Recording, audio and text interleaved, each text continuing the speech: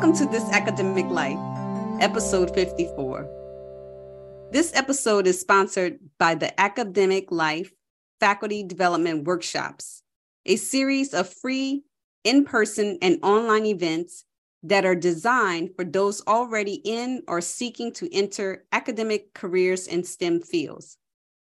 The next workshop will be in person on July 23rd, 2023 in Albuquerque, New Mexico. If you are interested, please find the details of the workshop and the registration link in the show notes. Hi, my name is Kim Michelle Lewis. I am a professor of physics and associate dean of research. Hi, I'm Pania Newell. I'm a professor of mechanical engineering. Today, we are joined by Stephen Centuria, Professor Emeritus of Electrical Engineering from the Massachusetts Institute of Technology. He is one of the founders of the Academic Life Faculty Development Workshops. Steve, welcome to the show. Happy to be here. This episode is the first of two on the general topic of publishing. We've entitled them Wisdom from a Former Journal Editor. Perhaps you could say a few words about your experience as an editor? I'm happy to. I spent 36 years on the faculty at MIT, and for about half those years, I was an associate editor on two different journals. The experience of being an editor, of course, depends on also being an author, and I've done my share of writing. I have almost 100 refereed papers in journals and almost 200 papers in conferences. So I've done a lot of writing of papers, and I've also done a lot of editing of papers for these journals. We've already had 4 episodes about the Academic Life workshops. How does this one fit in? Well, the workshops are designed to help individuals face what might be difficult steps on the ladder to academic success. The first unit that we do is about the tenure process. We haven't, in fact, covered that on these podcasts because it's too long a unit to fit. But the second component of this issue about tenure is publications, because as we all understand, publications are a key component of successful tenure cases. And so we have a unit in which essentially I give a lecture entitled Why and How to Get Published. And it has 3 basic topics. Why publish, how to write good papers, and how to respond to peer reviews. I guess we all know that publishing is a very important part of our academic success. You mentioned why publish. Isn't that obvious? Well, this is where I have some fun when I give this lecture, because the idealistic answer to that question is we publish to share knowledge. We publish to contribute to the knowledge and to the science and to make the world a better place and all of those good things. And of course, anyone who is trying to survive in an academic career knows that that's only half the answer. Publications are also what it takes to get a promotion, and therefore being able to write good papers and get them published is an essential component of academic success, independent of whether you're actually making an important contribution to science. So is there any specific publication strategy that you recommend to faculty? Yeah, it's an interesting problem because there are 2 components of getting your work out. One is speed and one is visibility. You want people to know what you've done, partly to protect your career, but partly to actually advance what people are working on. When you think about, for example, the incredible speed with which the Moderna-style vaccines for COVID were developed, it depended on sharing information quickly. And so speed was extremely important. But when it comes to documenting your own personal contributions, visibility is also important. You want to be sure that the work is recognized as your contribution.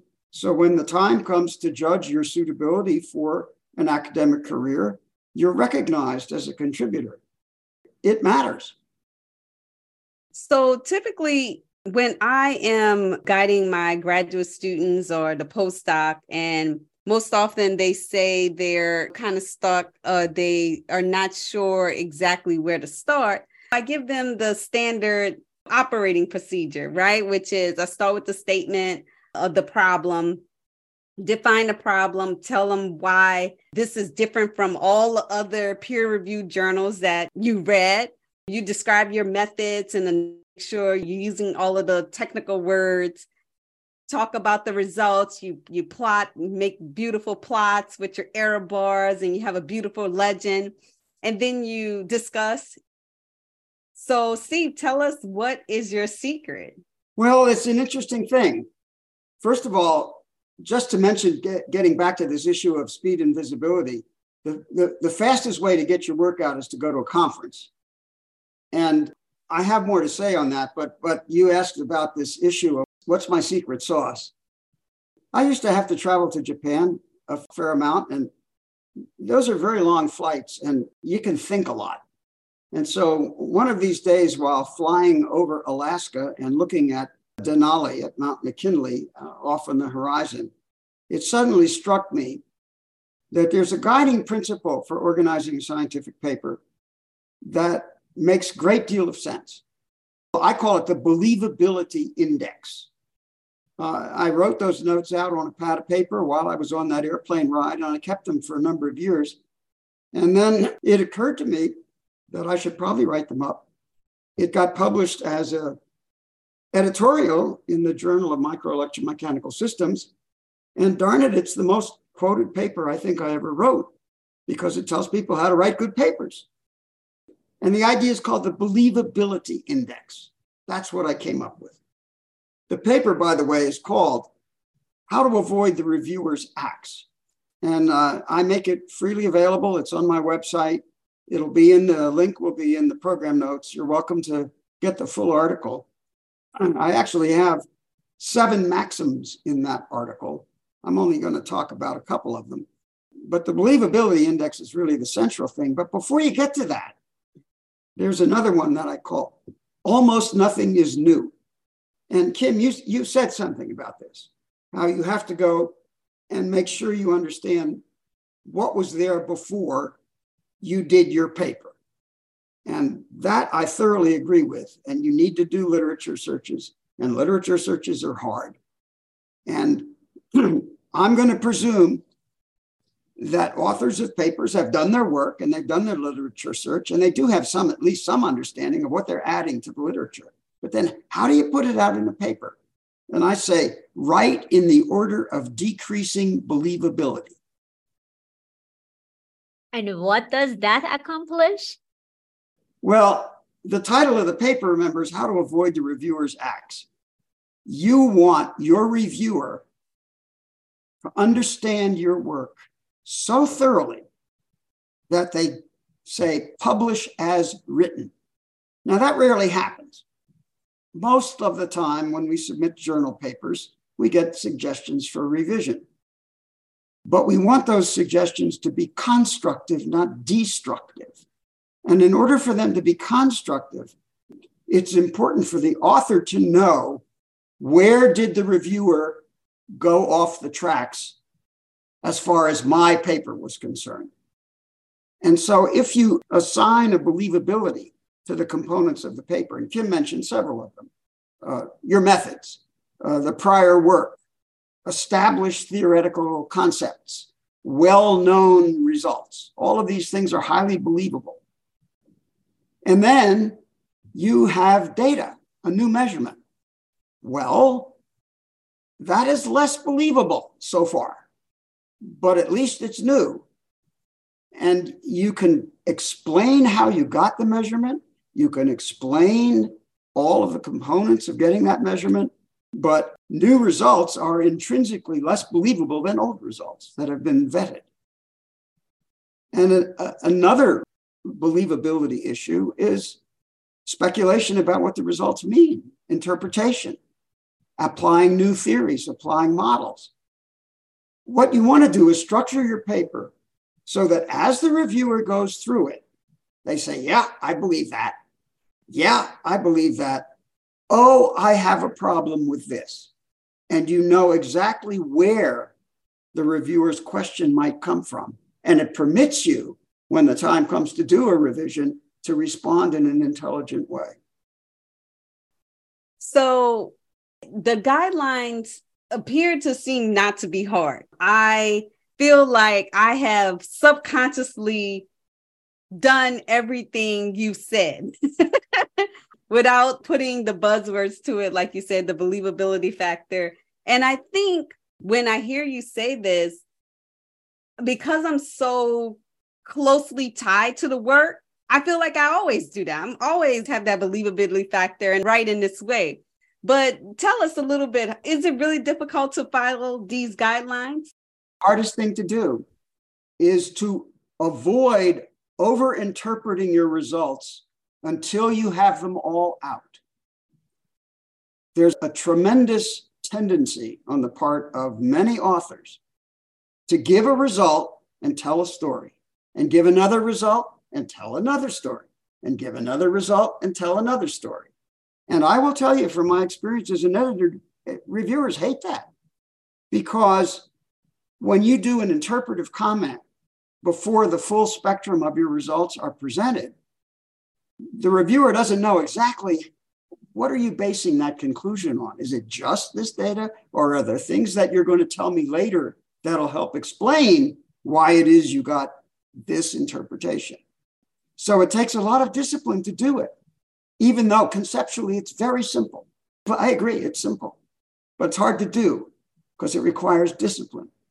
I have another related issue, which is by the time you get to the point where you're ready to interpret your data, you have some result, new measurements, new something, and you want to assign a meaning or an interpretive layer onto your discussion. Very often, authors say, it's probably true that, and then they make a statement. I call that gambling words. And you should not use gambling words in scientific writing, because if you have to use probably or undoubtedly or certainly as part of your exposition, you are on thin ice, because you have a sense internal to you that you can't persuade without those words.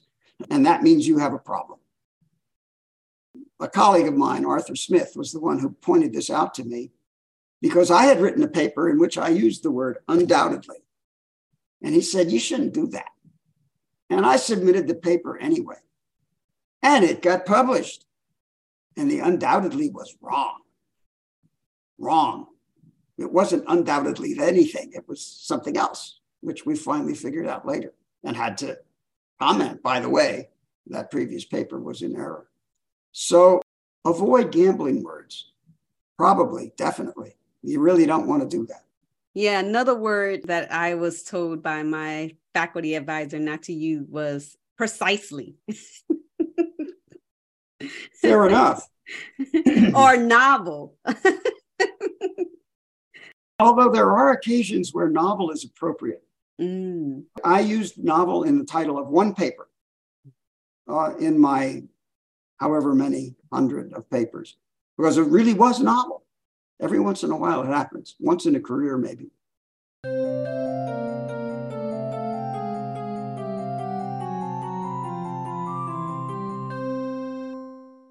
So you've told us about a lot of things, the believability factor, the gambling words. Is there anything else we should know? Because Panya, probably between the two of us, we still have not met half of the number of papers that you've written.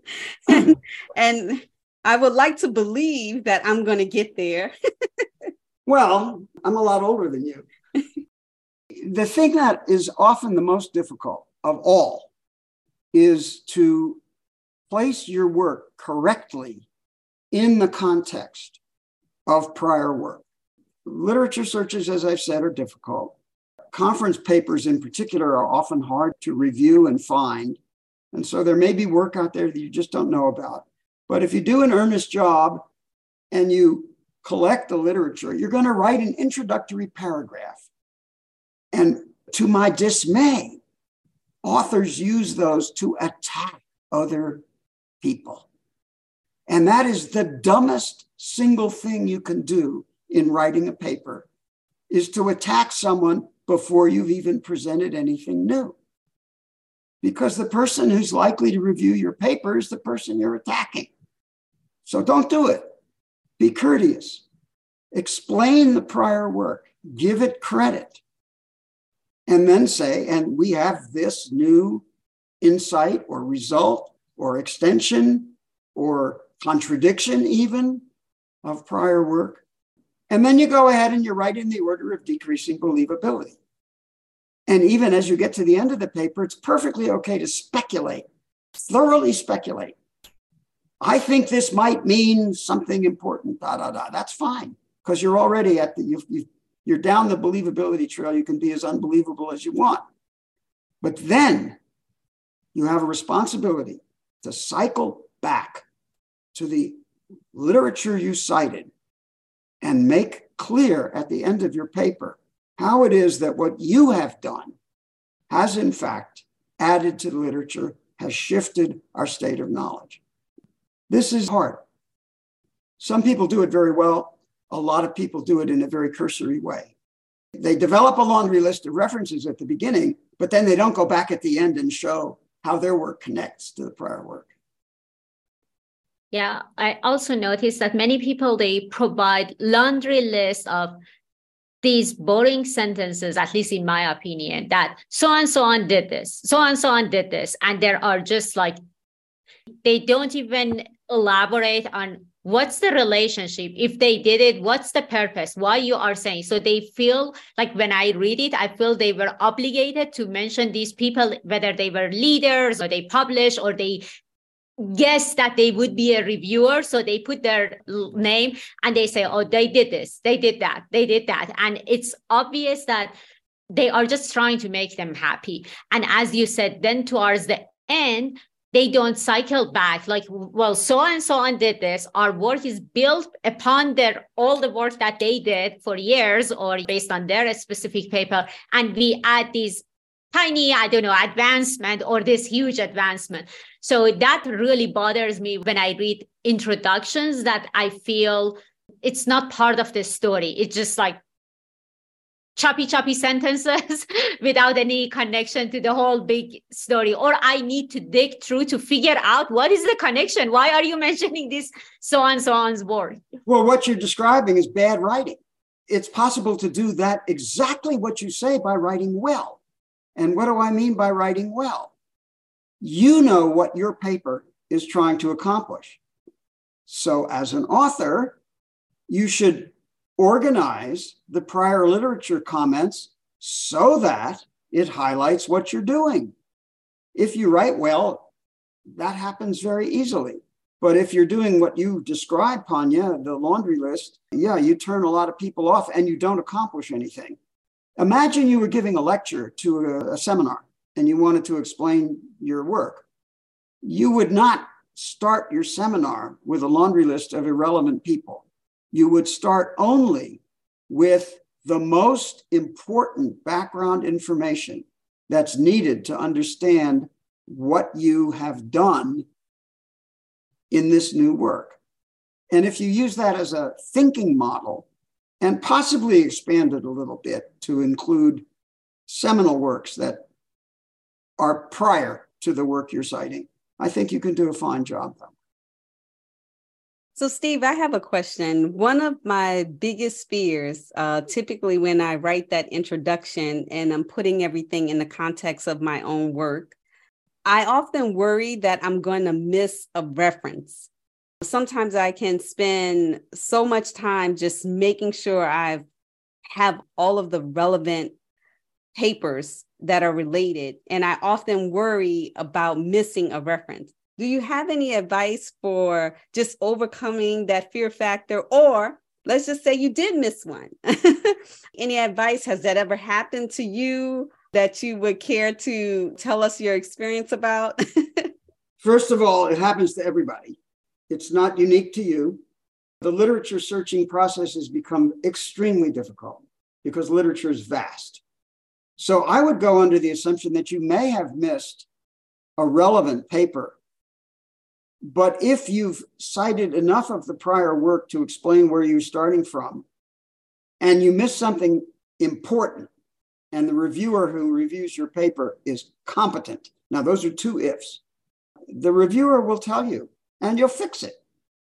That's part of what the review process is about, is to catch things that should have been caught. And if you don't catch them all, you're not an evil person. You're just doing your best. And doing your best is fine, as long as you do it honestly. It certainly has happened to me that I've missed references, especially conference papers. Conference papers can cause troubles. They're not indexed the same way as journals, and sometimes it's hard to find. So don't be afraid. Do a good job, submit the paper, and then if a reviewer comes back and says, hey, you missed a reference, you say, thank you. But if you are lucky, there was one case that we missed a reference. It was one of the paper by the editor, and he did not even send it for the review. He said, if you don't know my work, you don't ever come back. We were shocked because we thought that it wasn't fair, and he just took it personally. He said that he was really excited about the work because 50 years ago, he published in that area, but not after that.